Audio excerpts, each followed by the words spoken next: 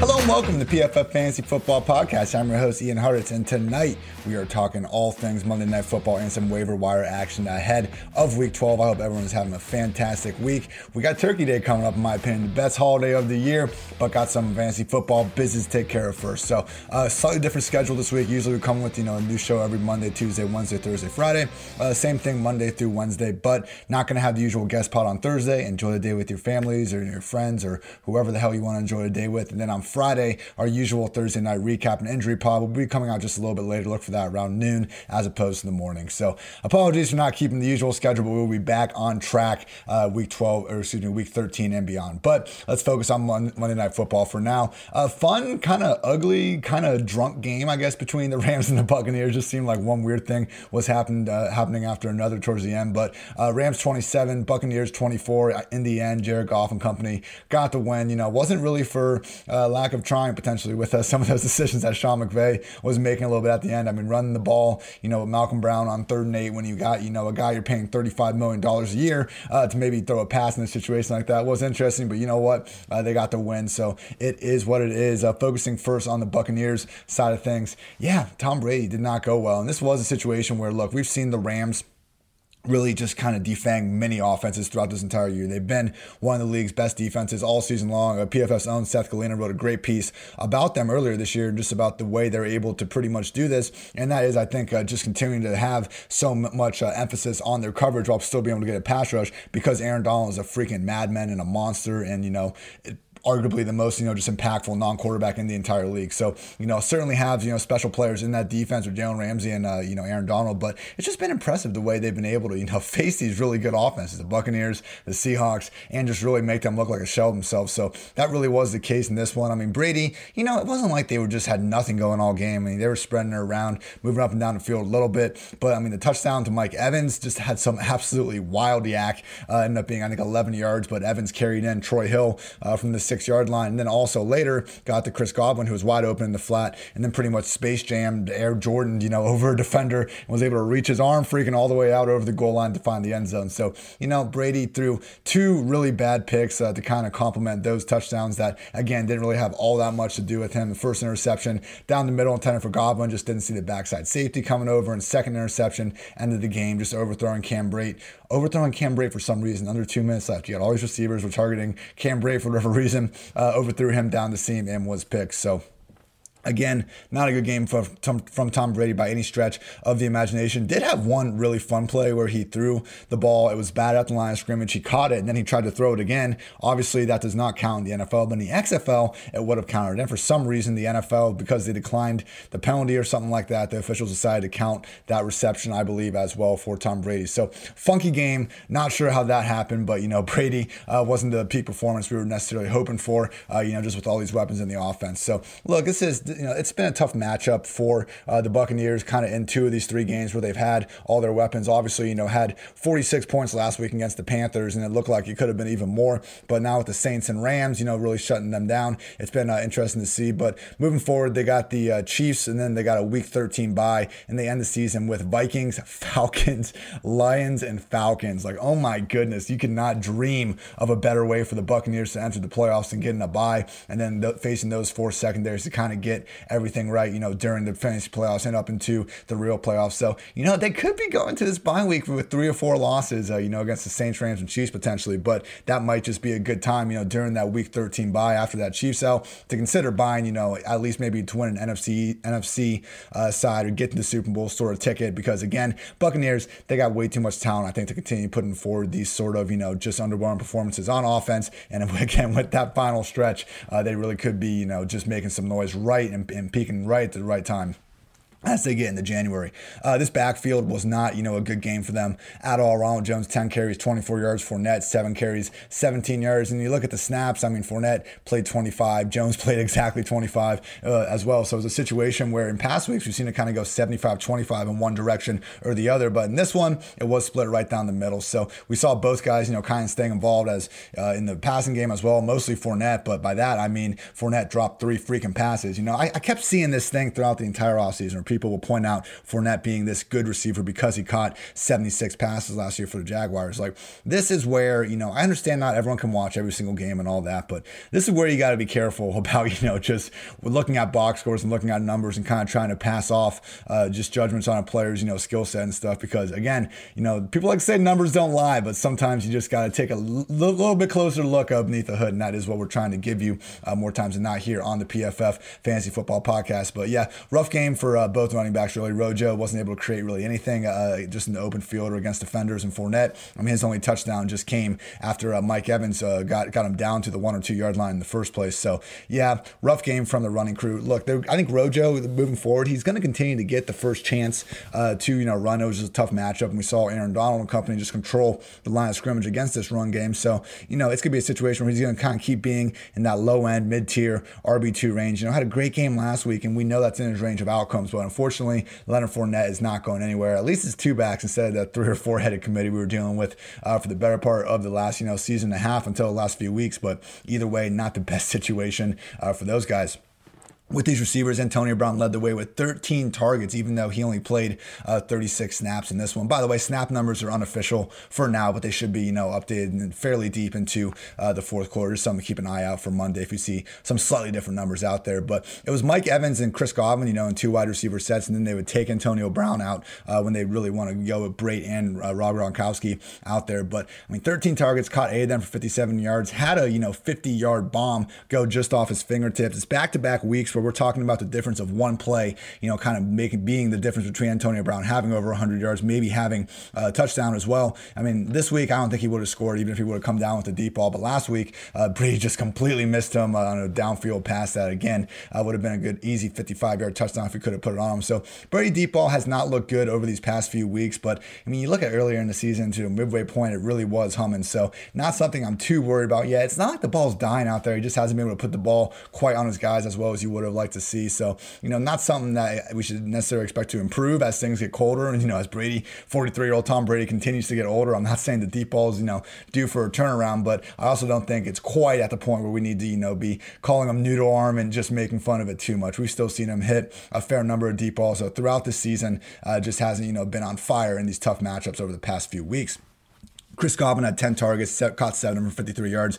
Evans had 9 targets, caught 5 of them for 49 yards. Second straight week, with all these guys that we've just seen the passing game so condensed around their top 3 wide receivers. And unfortunately, in this game, we didn't see the super high-end range of outcome for anyone. But I think it's pretty clear that this Buccaneers offense is one of few in the league that can consistently enable 3 fantasy-relevant wide receivers. So kind of same thing in Pittsburgh. Like, we're not going to get the overall ceiling that we would like from maybe the passing game to flow through just one guy further and away. But I think each of AB, Godwin, Evans, they're going to continue to be at a minimum top 30 options every single week. And I think, in better matchups where we can really expect Brady and company to have some success, we're going to be sliding all 3 of them in that top 24, top 25 range. So we're going to have some duds, but Brady is concentrating his target share enough around these 3 guys that each of AB, Godwin, and Evans, despite, this kind of up and down start to their tenure together, I think all 3 of these guys are going to be wide receiver 2s more often than not moving forward. Rob Gronkowski, 2 catches on 6 targets, 25 yards. It's just kind of been the thing with him where, if Brady puts it right where it needs to be, Gronk's able to make something happen with it, but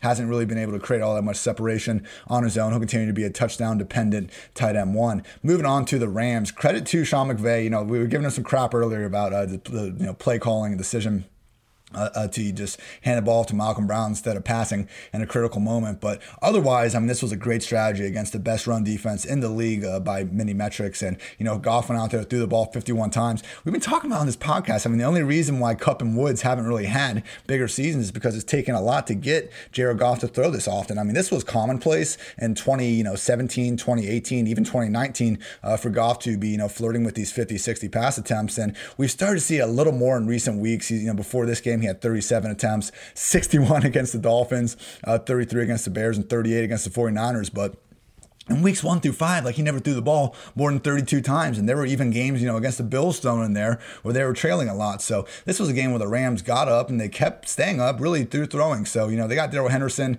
8 carries, Cam Akers, 5, Malcolm Brown, 3. They tried to run the ball a little bit more in the second half once they did have that lead. But overall, it was just Jared Goff airing the ball out. And I don't think he's going to be throwing the ball 50 times moving forward. But at a minimum, I think we can start to move Kupp and Woods more into that, top 16 range each as opposed to, the top 24.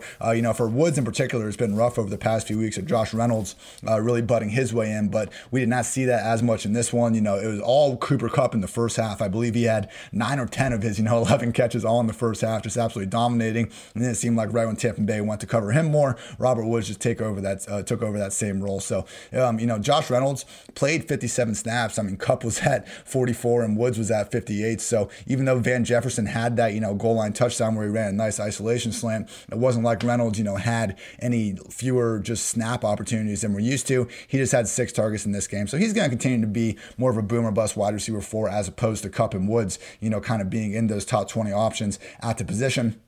We just need to realize that, it's going to be tough for this offense to probably have this much volume moving forward. Reynolds could have had a slightly bigger game if he would have, come down with this one deep ball where he had a step, but would have had to be pretty nice from Goff on that one to make it happen. Checking out the other notes here. The Rams running backs, Darrell Henderson played 26 snaps. Malcolm Brown was at 24. Cam Akers at 11. Cam Akers caught a touchdown pass in the flat. It wasn't anything special, but it's at least good to see them start to use Cam Akers, because I'd like them to use, the running back they decided to draft, among the first 100 picks. But at the same time, this is now, since coming off their bye, they are clearly using Akers, Brown, and Henderson week to week. And because of that, we can't really get behind any of them as fantasy assets. We can live with 2 RB committees, not 3 or 4. That's exactly what the Rams have been. And then with the tight ends, Higbee caught 4 passes for 19 yards. Everett caught 4 passes for 27 yards. This is, just a situation like Houston, like Minnesota, a little bit like Philly, where we have 2 talented tight ends in the same offense. I know Philly's a bad example, like Minnesota, Houston, I'd even throw Seattle in there. We have talented tight ends all over the place in this offense, but when they're both out there, they eat into each other's targets too much, and we just can't get, a viable fantasy piece. So if Higbee and Everett, if one of them misses time, we can fire up the other one's legit tight end 1. Otherwise, they're going to continue to be touchdown dependent, tight end 2s at best. So that's going to do it with this Monday Night Football recap. Before we get on to the waiver wire section, I just want to say, people, a lot of you reach out sometimes and you say, Ian, love PFF. I'd love to get a subscription. Do you have a code for me? I do. What you need to do, everyone, is go to Monkey Knife Fight. And when you go to Monkey Knife Fight, you got to deposit $20. Use code PFF, and you will not only get a free PFF Edge subscription, which is a $40 value, but you'll also have the chance to turn that $20 into some more money playing prop games, playing daily fantasy contests on Monkey Knife Fight, one of the fastest growing companies in the industry. So go to Monkey Knife Fight, code PFF, go get that free PFF Edge subscription, $40 value for $20, and hey, might just make some more money along the way. All right, everyone, I want to talk some waiver wire goodness. There isn't a ton out there this week, but I've gone through Yahoo, ESPN, just looked at some of the transactions, who are other guys that are under 50% owned, and just to kind of give you guys my opinion on everyone. So just because I'm listing the person here doesn't mean I'm recommending them, and I'm going to make that very clear. Don't worry about that. But just realize I'm trying to touch on bigger name guys so we can get a better idea of if you should be going after them or not. So to start off, we have Gus Edwards as probably the primary ad of the week if he is out there, because both J.K. Dobbins and Mark Ingram have hit the COVID list. Incredibly unfortunate, because it did look like Dobbins was going to finally be, a usable RB2 and free from this 3-back committee, because last week Dobbins played 63% snaps, had 15 carries and 2 targets. Gus was all the way down 21% and had 3 carries, and Mark Ingram was at just 8% and 2 carries. I mean, Justice Hill played more snaps than Mark Ingram last week. So, to that point, it's not going to be only the Gus Edwards show. I mean, he's never had a game where he's caught more than 2 passes. They just don't really trust him as a receiver. And don't forget about Justice Hill. I mean, last year, he literally led this backfield in snaps in the AFC divisional round in that loss to the Titans. So if we're looking at a Ravens offense that, is facing a really good Steelers defense, hey, if they get behind early, we actually could see Justice Hill, just because of negative game script, end up playing more snaps. But we also have more than enough evidence that, the Ravens are comfortable giving Gus, a true RB1 workload. I mean, in 2018, before Mark Ingram was there, they put in Gus with Lamar Jackson when they decided to make that switch following their bye, and Gus averaged 16.3 rush attempts in his, 8 or 9 games, including the playoffs with Lamar under center. And then week 17 last season with Ingram, I think he had actually an ankle injury, but they weren't playing their starters anyway. Gus had 21 carries in that game on a 68% snap rate. So if the Ravens can play with a lead or just keep things close, Gus is going to be looking at 20 potential carries in combined targets. But if they get behind, I'm a little bit more worried. Could be more in that 12 to 15 range. So there's a little bit more of a floor than I think we might realize. But either way, being the lone running back in Baltimore, he is going to be I haven't quite done my ranks yet. I would say he's going to be right in that kind of RB 15, RB 16 range. I would put him ahead of, the Giovanni Bernards, the Duke Johnsons, the Salvin Ahmeds of the world, these guys that have been popping up recently. But I think Edwards, we have a little bit more evidence of him in this offense actually being a legit fantasy RB2 value. I would also just note real quick, if you see someone drop Dobbins, just because of this situation, pick him up, because we've seen some of these COVID issues. Obviously, every case is different, but, for all we know, he could be ready to go by Friday or Saturday and only miss this 1 week. And then we have the Ravens starter, from week 13 on. So definitely go get Gus Edwards. I'm fine. Hey, it's fantasy playoffs coming up. If you need a win, I do think Gus Edwards is probably your main guy to get the most points this week. I will say, if you really want more production down the road, there's another running back I would turn to, and that is Mr. James White. We're expecting Rex Burkhead to miss a good chunk of time. I didn't see if he's officially been placed on the injured reserve list yet, but really didn't look good when it happened. And, at a minimum, we are expecting Burkhead to miss an extended period of time, and, wouldn't be all that shocking if he's, ultimately ruled out for the rest of the season. So we'll see there. Again, recording this on a Monday night. So once we kind of get the practice notes and just injury reports and all that, we'll have a better idea. But for now, it does appear like James White is going to be this lead pass down back. And that's really all it's taken for James White over these past few years, is to get Rex Burkhead out of the picture. He's had 38 games with Rex Burkhead since he came to the Patriots in 2017. In those 38 games, White's averaged 11.3 PPR points, only 5.3 targets. And 15 games without Burkhead, White has averaged 16.6 PPR points and 8.6 targets. So an additional 3.3 targets per game from James White. I get it. Tom Brady, different offense, different year. We can't, make these just exact assumptions he's going to have the same sort of target bump. But, like last week, Rex went down fairly early. James White led the backfield in snaps. And it was a game that, the Patriots, okay, they were playing from behind a little bit at the end, but it was, a competitive game throughout and pretty much a neutral game script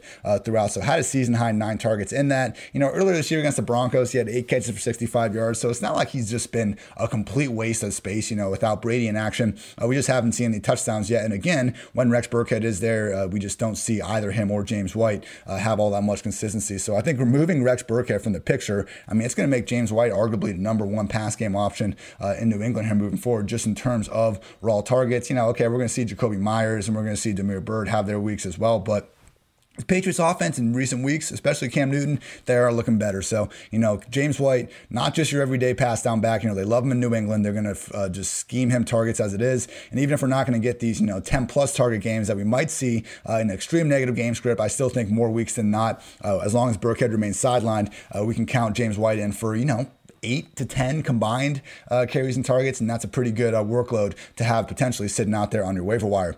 With the Houston Texans, so Kenny Stills has a quad injury, but more importantly, Randall Cobb has a toe injury, and he is expected to miss some time. So it looks like Keke Coutee will be elevated. I'm pretty much out on Keke. He's fine. Look, his first game as a rookie, he had 11 catches for 109 yards, had another 110 yards, and a touchdown on 11 more catches in the playoffs. So we've seen him put together some decent performances. But look, last week, 4 targets, 2 catches, 10 yards, 1 score. He's Randall Cobb in this offense. He's the backup for Randall Cobb. He's their slot wide receiver. So, before, when Keke was having these good games, it was when Will Fuller would get hurt and then he'd be elevated and he'd really be the passing game's number 2 option behind DeAndre Hopkins. New offense, that's not the case anymore. He is locked in as the number 3 option behind Will Fuller and Brandon Cooks. We've seen Cobb have some okay games, but ultimately he's had 6 or fewer targets in all but 1 game this year. I wouldn't expect that to really change for Keke. Hey, Deshaun Watson, he played, in my opinion, his best game of the year against the Patriots. He's been playing better than ever despite not having Hopkins. He's spreading the ball around more. Maybe we see,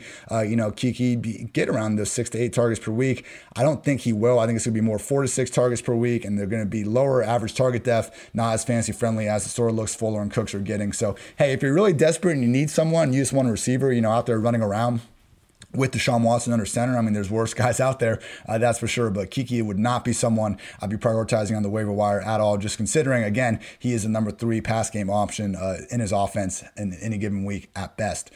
Next guy, Ryan Finley, replacing Joe Burrow. So if you listen to the Monday podcast where I broke down every game, I mentioned that I really did, if I remember correctly, think that Finley was the single worst quarterback in the NFL by most metrics over these past 2 seasons. And my memory served me correctly, because 59 QBs have thrown at least 50 passes in 2019 and 2020. In PFF passing grade, Ryan Finley ranks dead last, 59th, in yards per attempt with 5.2. He is 58th. Adjusted completion rate, he is at 56%, which is also dead last at 59th. QB rating, he rises all the way back up to 55th, if that's your thing. So do not pick up Ryan Finley. He is going to tank this Bengals offense. I don't know, other than kind of Giovanni Bernard, if I'm excited to play anyone from this group moving forward. That includes Tyler Boyd. We just don't know what is going to go on with Finley's target distribution, and we do know that he's not going to be very good with whatever he's working with. I mean, Joe Burrow had one of the league's quickest release times, and he was still getting pressured at one of the highest rates. I mean, it's no coincidence that once he left, Ryan Finley came in and couldn't do freaking anything against the Washington football team. And you look at this, kind of ending schedule for the Bengals. They got an underrated Giants defense, on deck in week 12. They got to go into Miami in week 13. Then they get the Cowboys, and then we got the Steelers, Texans, and Ravens to finish things off. Just not, an offense I think we should have any sort of high expectations for. Wouldn't be shocked at all if we just almost see them roll over more weeks than not. I just think Finley probably is that bad at this point. There's just nothing around him to even somewhat help this situation. Unfortunately, it had to come out like this, but yeah, other than Giovanni Bernard, it's just, a volume-based borderline RB2. I think we're better off staying away for at least week 12 and probably longer in Cincinnati.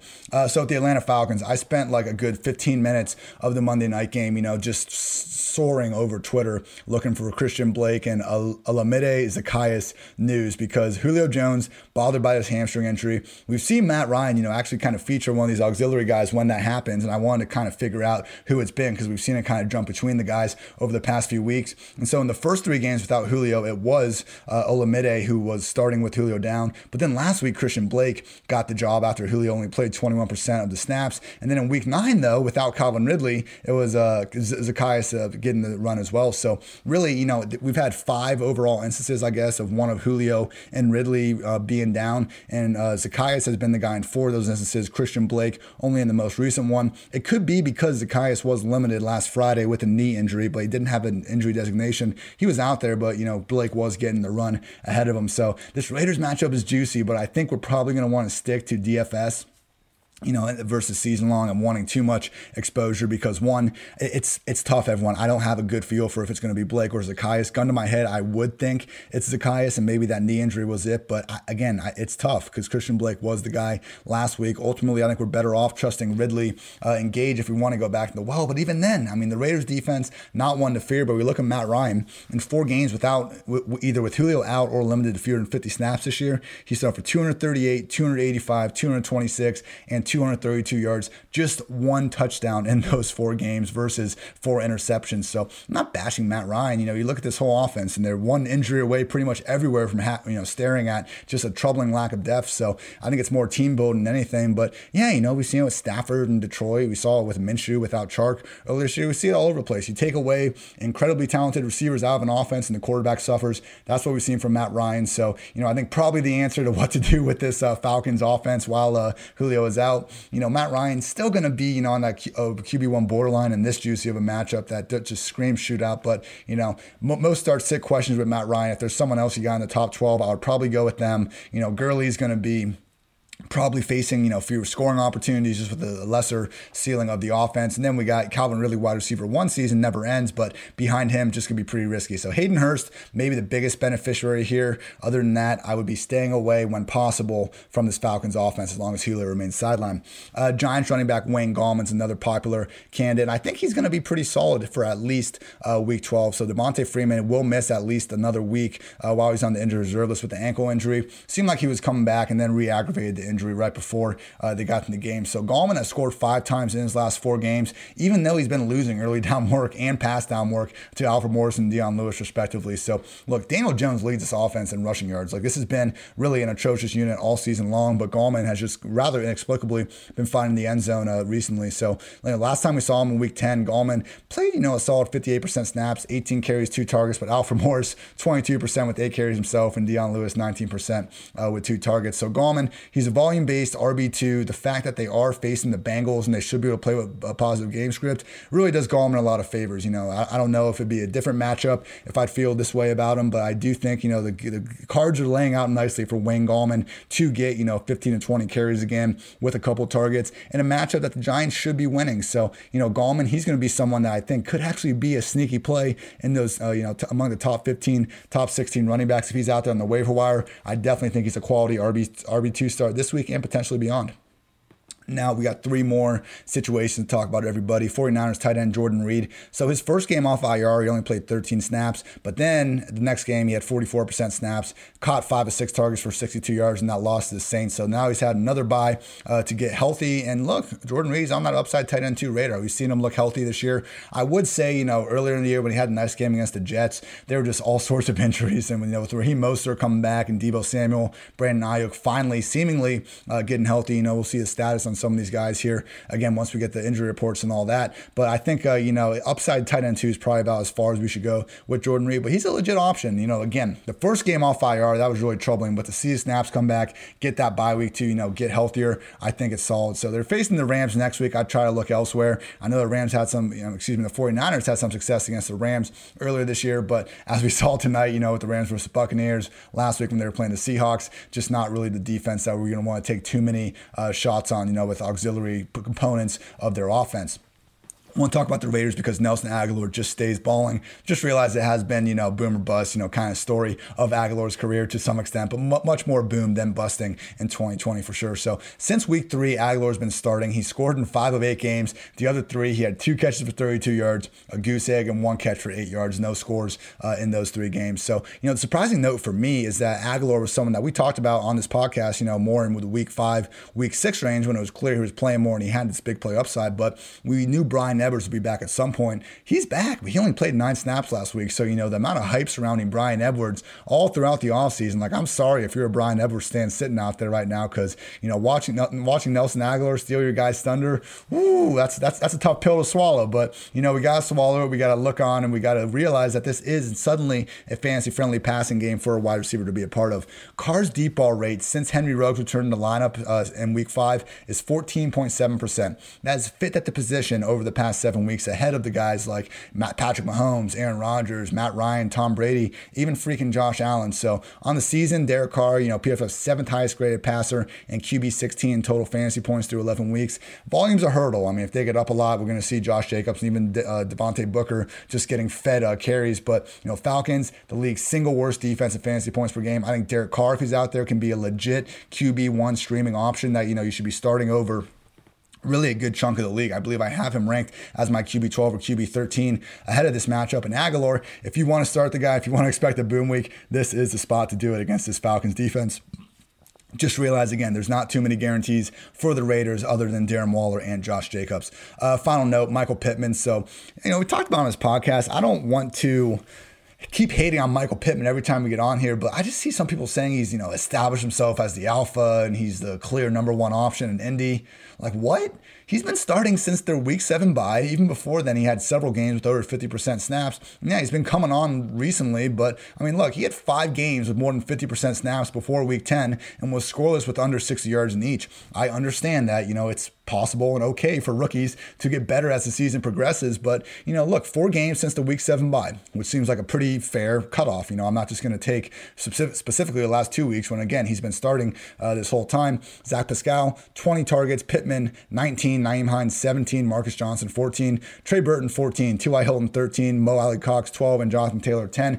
Phillip Rivers is spreading the ball around more than anybody. Our PFF Lilly stat of the Colts matchup was the reality that the Colts and the Ravens are the only 2 teams in the league without multiple games of feeding anybody even 10 targets. So it's a Colts offense that wants to run the ball. When they get behind, they're forced to throw the ball. But Pittman, look, he's one of the guys out there, and I won't deny that he's not the best wide receiver in Indianapolis. He certainly, looks that way, but it's still not the situation. It's not like a Justin Jefferson or even a CeeDee Lamb. For me, when I look at these wide receivers, and I understand I'm not, the world's greatest talent evaluator or anything like that. I'm a freaking fantasy football analyst. I'm not a scout, but, looking at Michael Pittman, his big plays, he's not being guarded on crossers. Literally, I think 100 of his yards over the past 2 weeks have been on 2 plays where he wasn't guarded at all. He caught a crosser and he looked great running down the field because guess what? A lot of NFL athletes, when they're not guarded and they can get ahead of steam, are going to look great running down the field. So, Pittman, hey, he's found opportunities to run downfield more than just about anyone else in this offense, but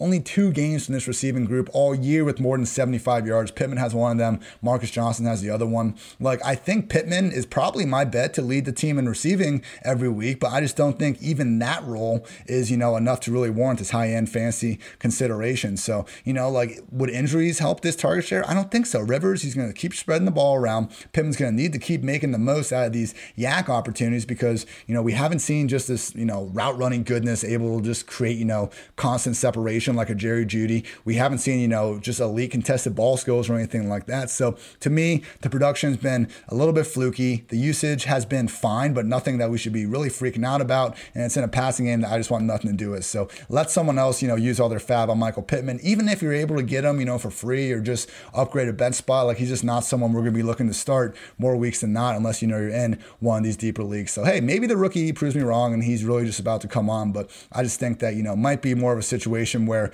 Colts, they played the Packers, they're on primetime the week before. I think we might just be overreacting a little bit to an awfully small sample size. That's going to do it, everybody. Thank you as always for listening to the PFF Fantasy Football Podcast. You can find me on Twitter at iHeartIts. I'll be sending out these episodes every morning and also got some content in the form of writing on the way every week as well. So thank you again for listening. I'm Ian Hartitz. This has been the PFF Fantasy Football Podcast. And until next time, take care, everybody.